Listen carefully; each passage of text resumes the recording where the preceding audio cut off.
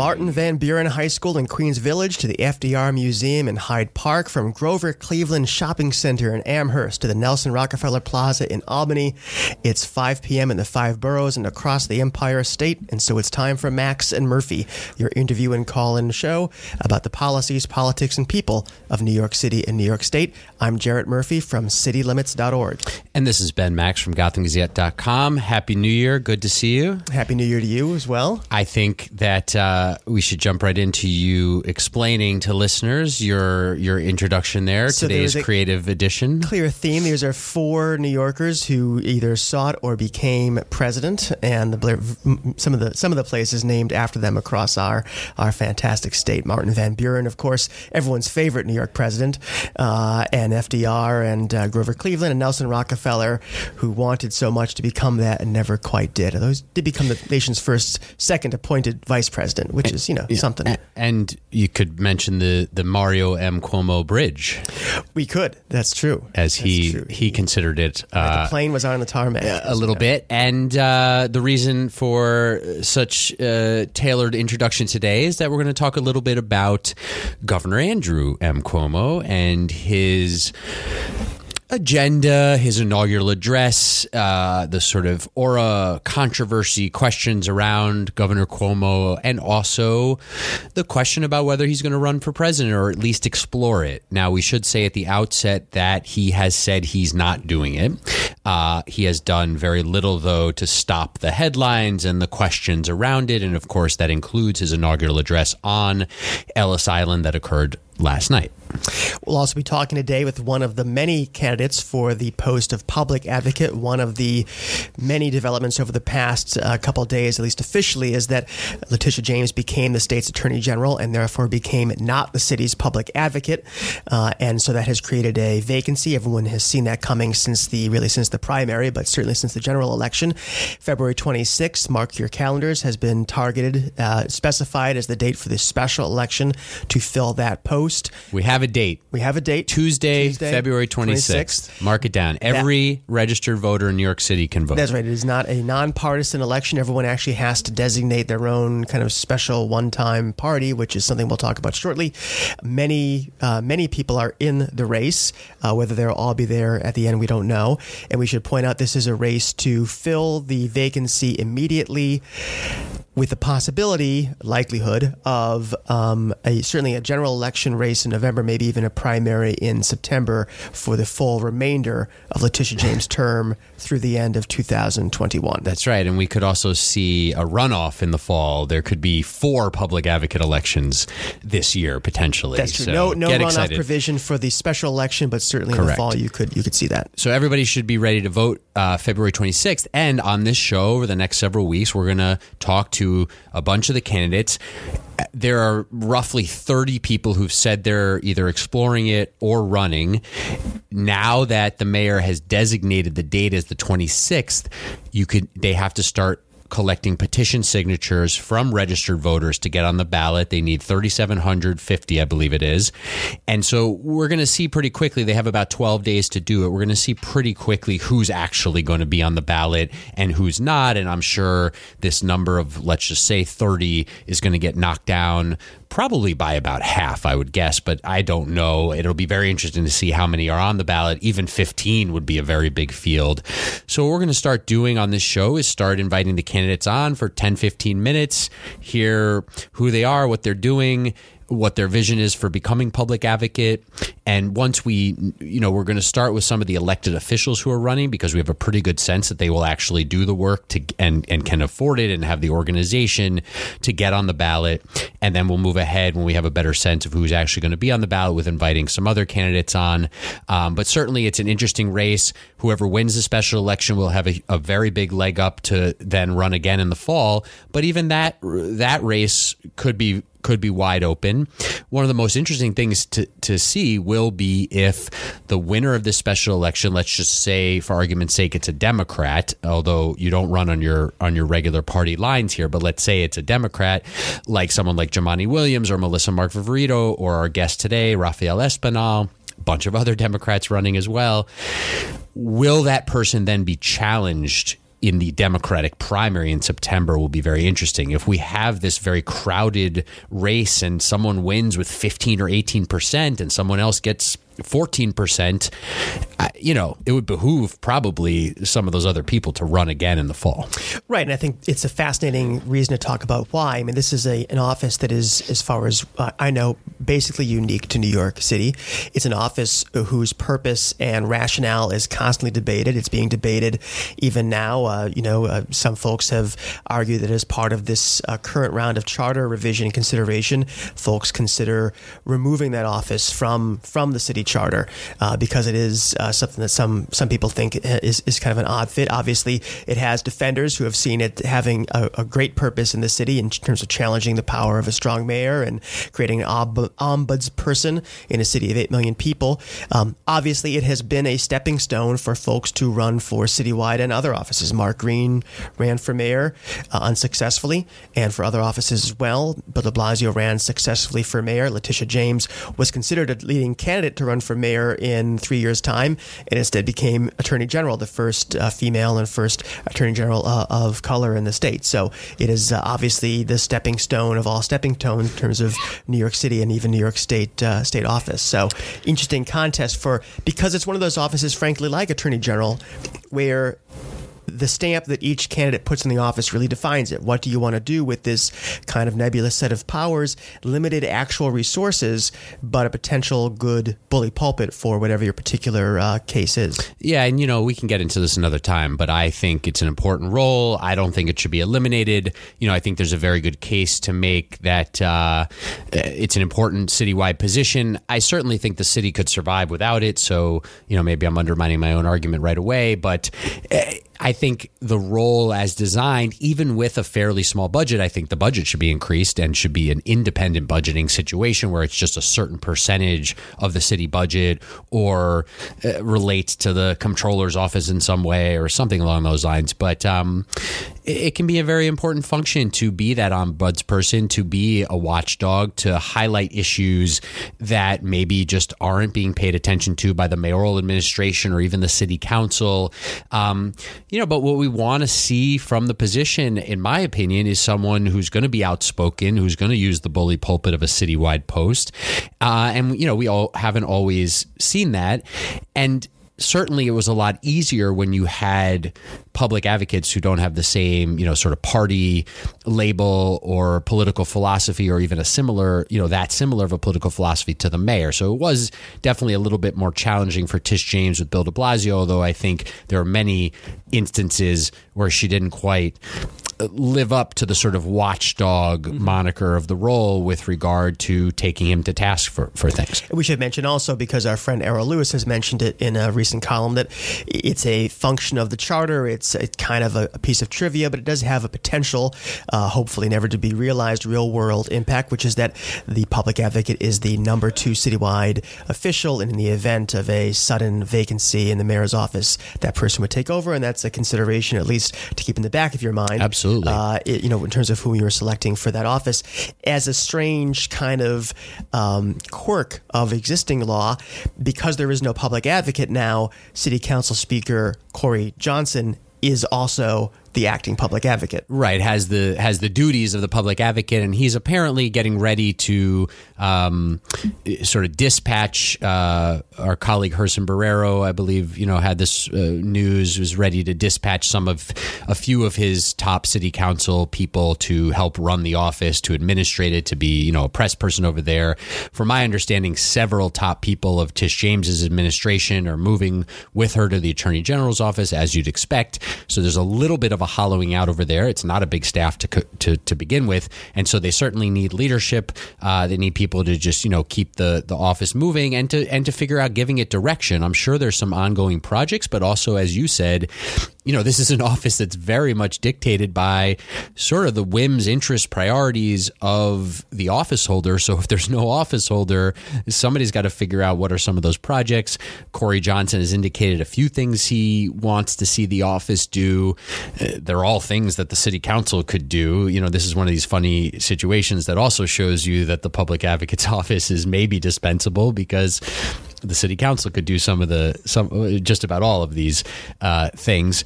But there's certainly staff there, attorneys and others that have been doing this type of ombudsperson work and legal work and such that, maybe they have some interesting projects that they want to move forward over the next couple months.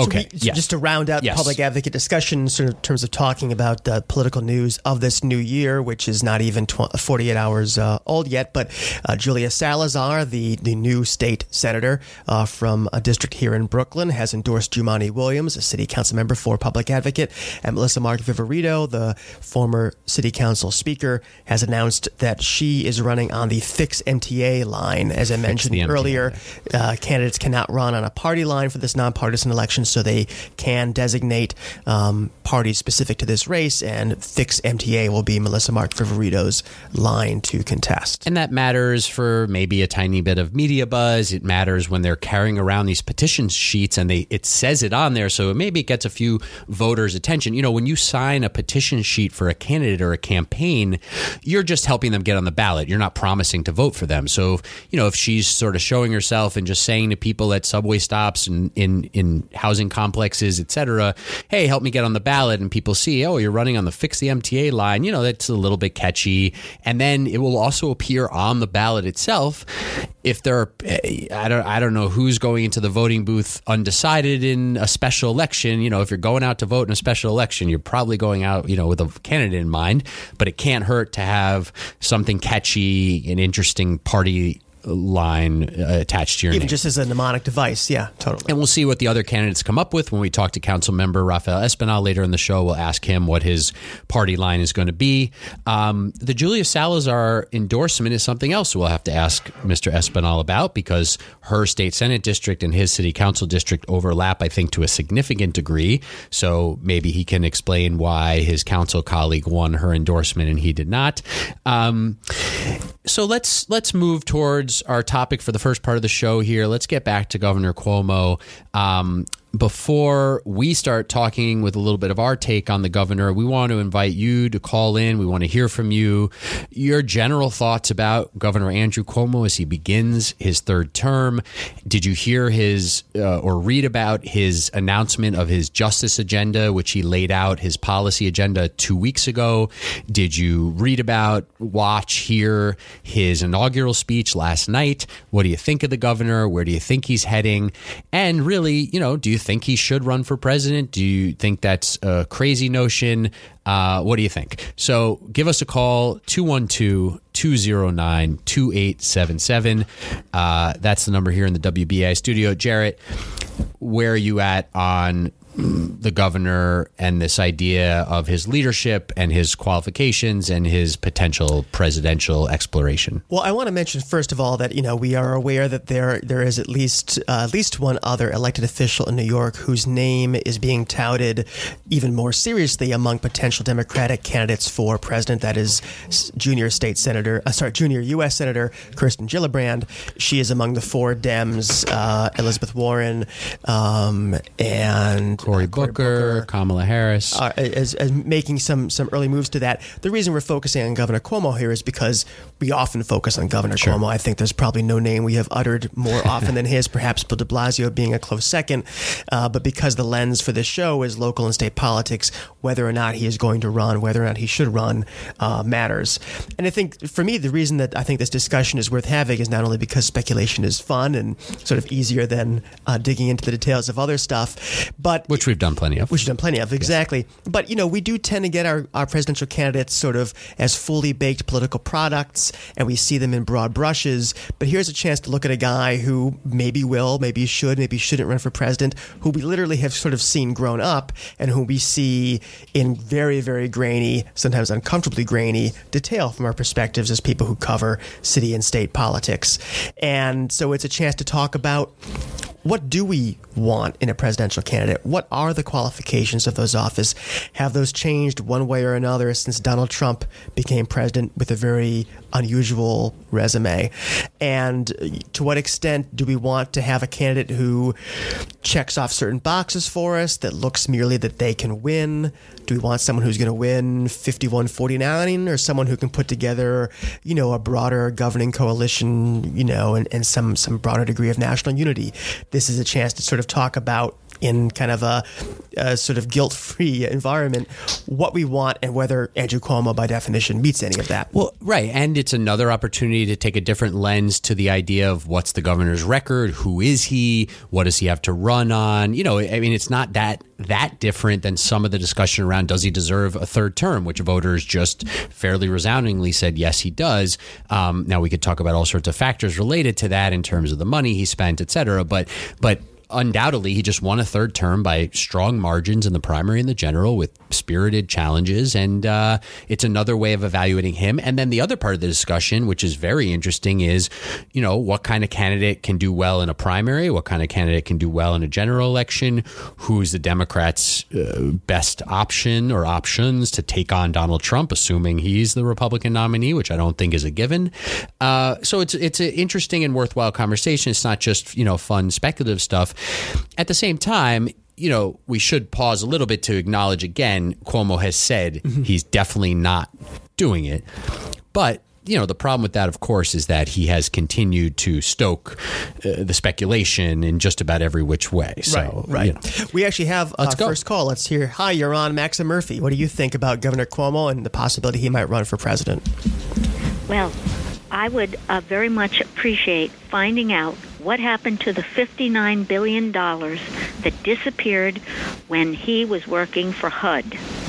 That's what I'd like to have him answer before he considers running. Can you tell us more about that?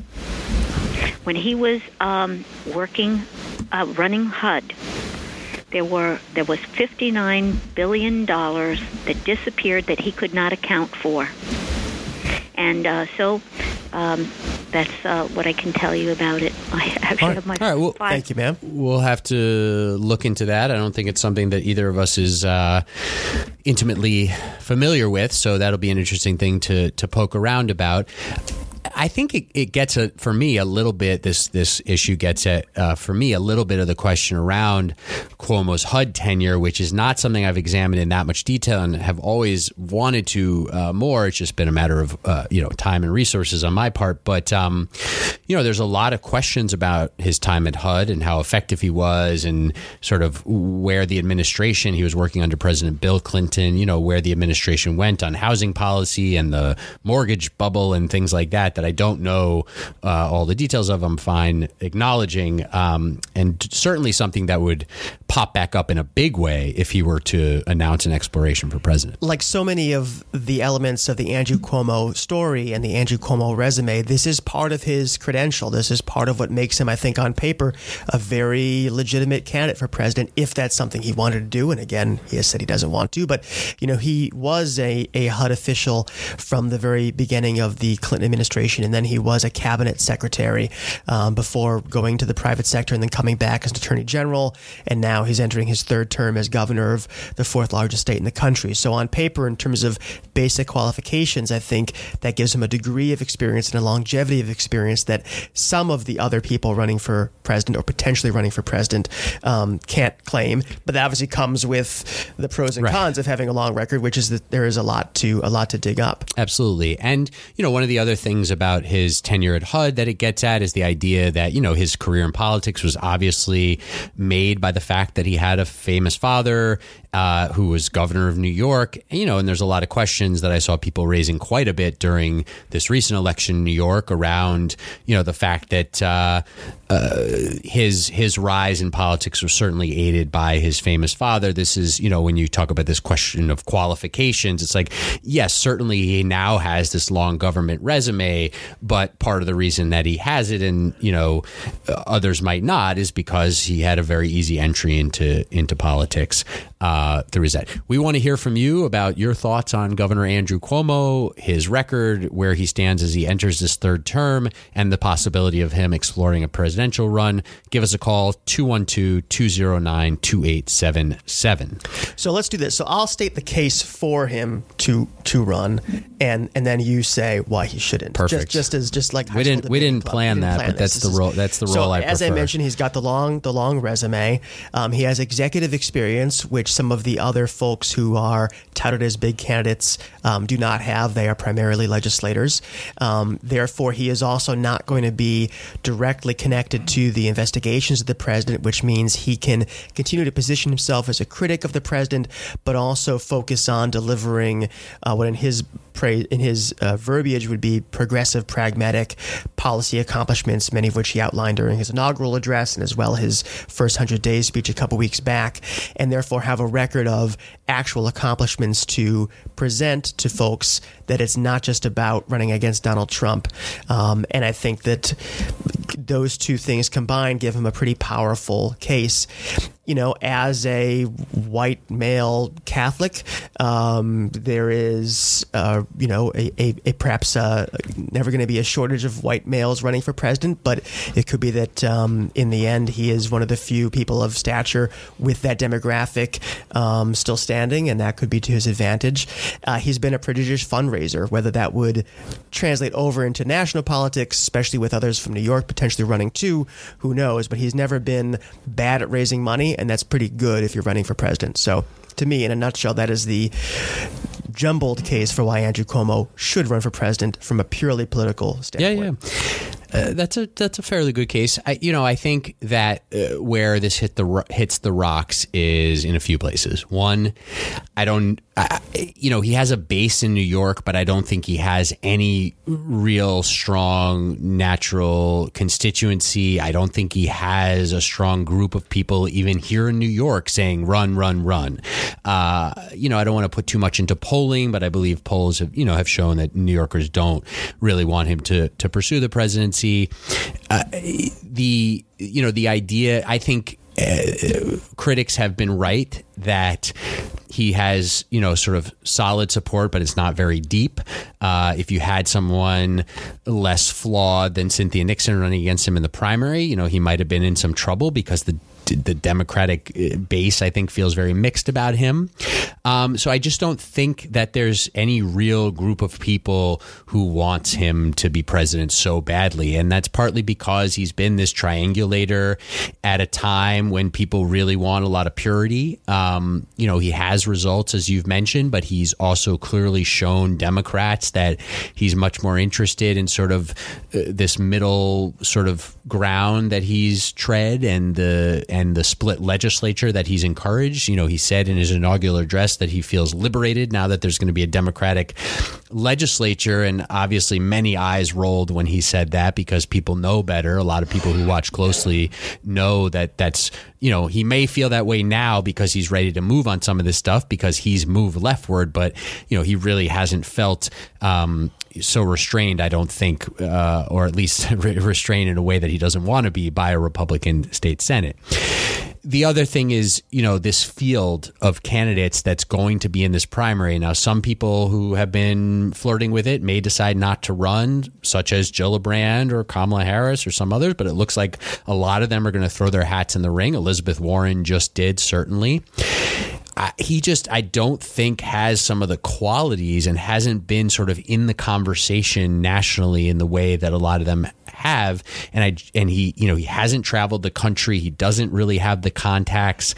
I just don't see him being able to really get it going in the way that some of these other candidates that have both the substance and sort of the charisma and the celebrity in a political sense have. And that goes from Bernie Sanders to Kamala Harris to Elizabeth Warren and down the list, even Cory Booker.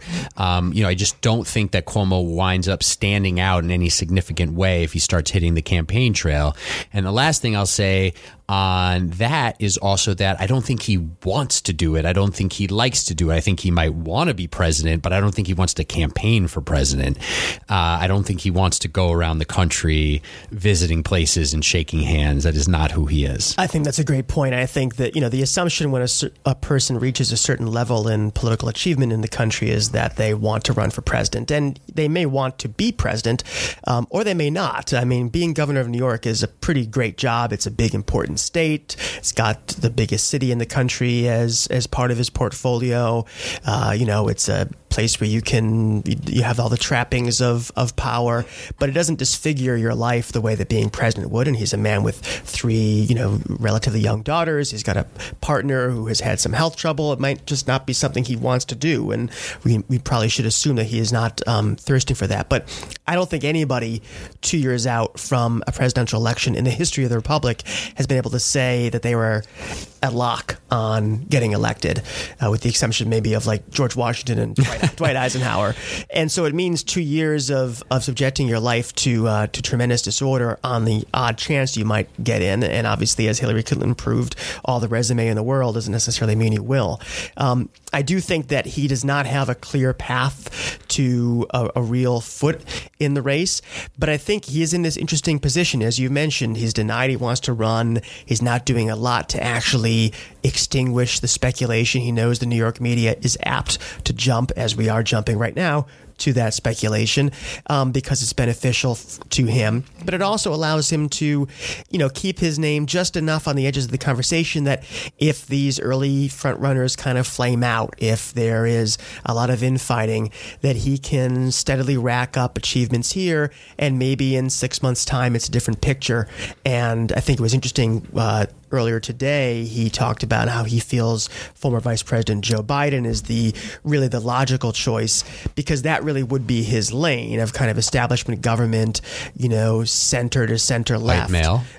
Right, exactly. That if Biden is running, it wouldn't make any sense for Cuomo and frankly many other people to maybe stay in the race. Let me also say a couple of quick other things. And so I think it's pretty much a guarantee that if Biden runs, Cuomo doesn't. But if Cuomo were to explore it, he may have, as you got to, and with this field of largely legislators, he may have the most sort of, at least on the appearance of things, impressive list of accomplishments because he's been an executive who's gotten a bunch of sort of big ticket items done. So he may actually have a very impressive sort of scorecard to put in front of people when you talk about, marriage equality, Excelsior gun control, scholarship, minimum wage increases. There's holes to poke in some of those, but he certainly has that list. And the other thing, I know I've said this before, you're probably sick of hearing me say this, but he's about to have several more. Right. And so if he's dismissed this notion now, let's talk after the budget's passed April 1st. He's got a bunch of new progressive policy wins. He's eliminated cash bail in New York. He's passed the DREAM Act, et cetera, et cetera. I don't know. Joe Biden decides not to do it. He's got those new accomplishments. That might be the time where we actually see it. Let me just say one other quick thing, which is we need to mention the name Michael Bloomberg because we're in New York, obviously, and we're talking about New Yorkers that could possibly run for president. And he seems right there, on the cusp of also announcing, like Senator Gillibrand and a bunch of these other folks. So that'll be interesting to see. I don't know that Bloomberg has that much of an effect on a potential Cuomo decision down the line, but it's certainly an interesting factor. Bloomberg, again, I don't see the lane in today's Democratic Party, but he shouldn't be counted out because he's Mike Bloomberg and we've seen him spend a crazy amount of money. And he certainly talk about someone with at least some high profile issues and wins. This is a guy who's focused on gun control and climate change, public health. Those are things Democratic voters are certainly interested in. I don't know how many will be able to get over the fact that he's been a Republican and independent and coming back to Democrat. I think mentioning Bloomberg is important in its own right, but it also opens up some of the other factors. This race is just still very unsettled, as you would expect it would be, 2 years before the election. But Bloomberg is an indication of that. Him jumping in the race would change factors for a lot of people. Bloomberg is 76 and still considered a possible presidential candidate. So is Joe Biden. Cuomo is 61. If he really, really wants to be president at some point in his life, it doesn't necessarily have to be now, just because of the way people are approaching longevity and when they can be viable for public office. And I think also it points to an interesting strategic question, which is that this is not just about the field and his own personal whims for Andrew Cuomo. This is about what is the organization that you need to run for president nowadays. And do you need a ground game? And how long does it take to set that up? And can you have a campaign that relies heavily on a digital platform, at least to begin with. Those are some of the questions that I think would determine when he has to actually start building that stuff and getting those consultants on his payroll and all that stuff people have traditionally done. If that rule book is thrown out, then he has a lot more flexibility. If the old rules apply, then pretty soon some practical parameters will be gathered around him. The idea that he could run as sort of the steady figure with accomplishments and someone who manages government and gets things done, and almost this case that some people have made about like maybe the electorate wants a boring president after what we've had with President Trump. Honestly, I mean, that could be like Andrew Cuomo's appeal to an extent. But what you get at there is some of what I was getting at with the issue of sort of celebrity and where some of these other candidates come in, from Bernie Sanders to Joe Biden to Kamala Harris and on down. Andrew Cuomo does not have a real digital operation. He's had almost no grassroots fundraising operation. This is not someone who is really ready to run for president. You can ramp some of those things up, but he is just nowhere near those other folks in terms of having the lists ready and stuff like that. Now, when you come from New York and he's got some of those potential big donors and such, maybe he can figure out a way to get it going, but I just really don't see the launch. It's just a very challenging path for him.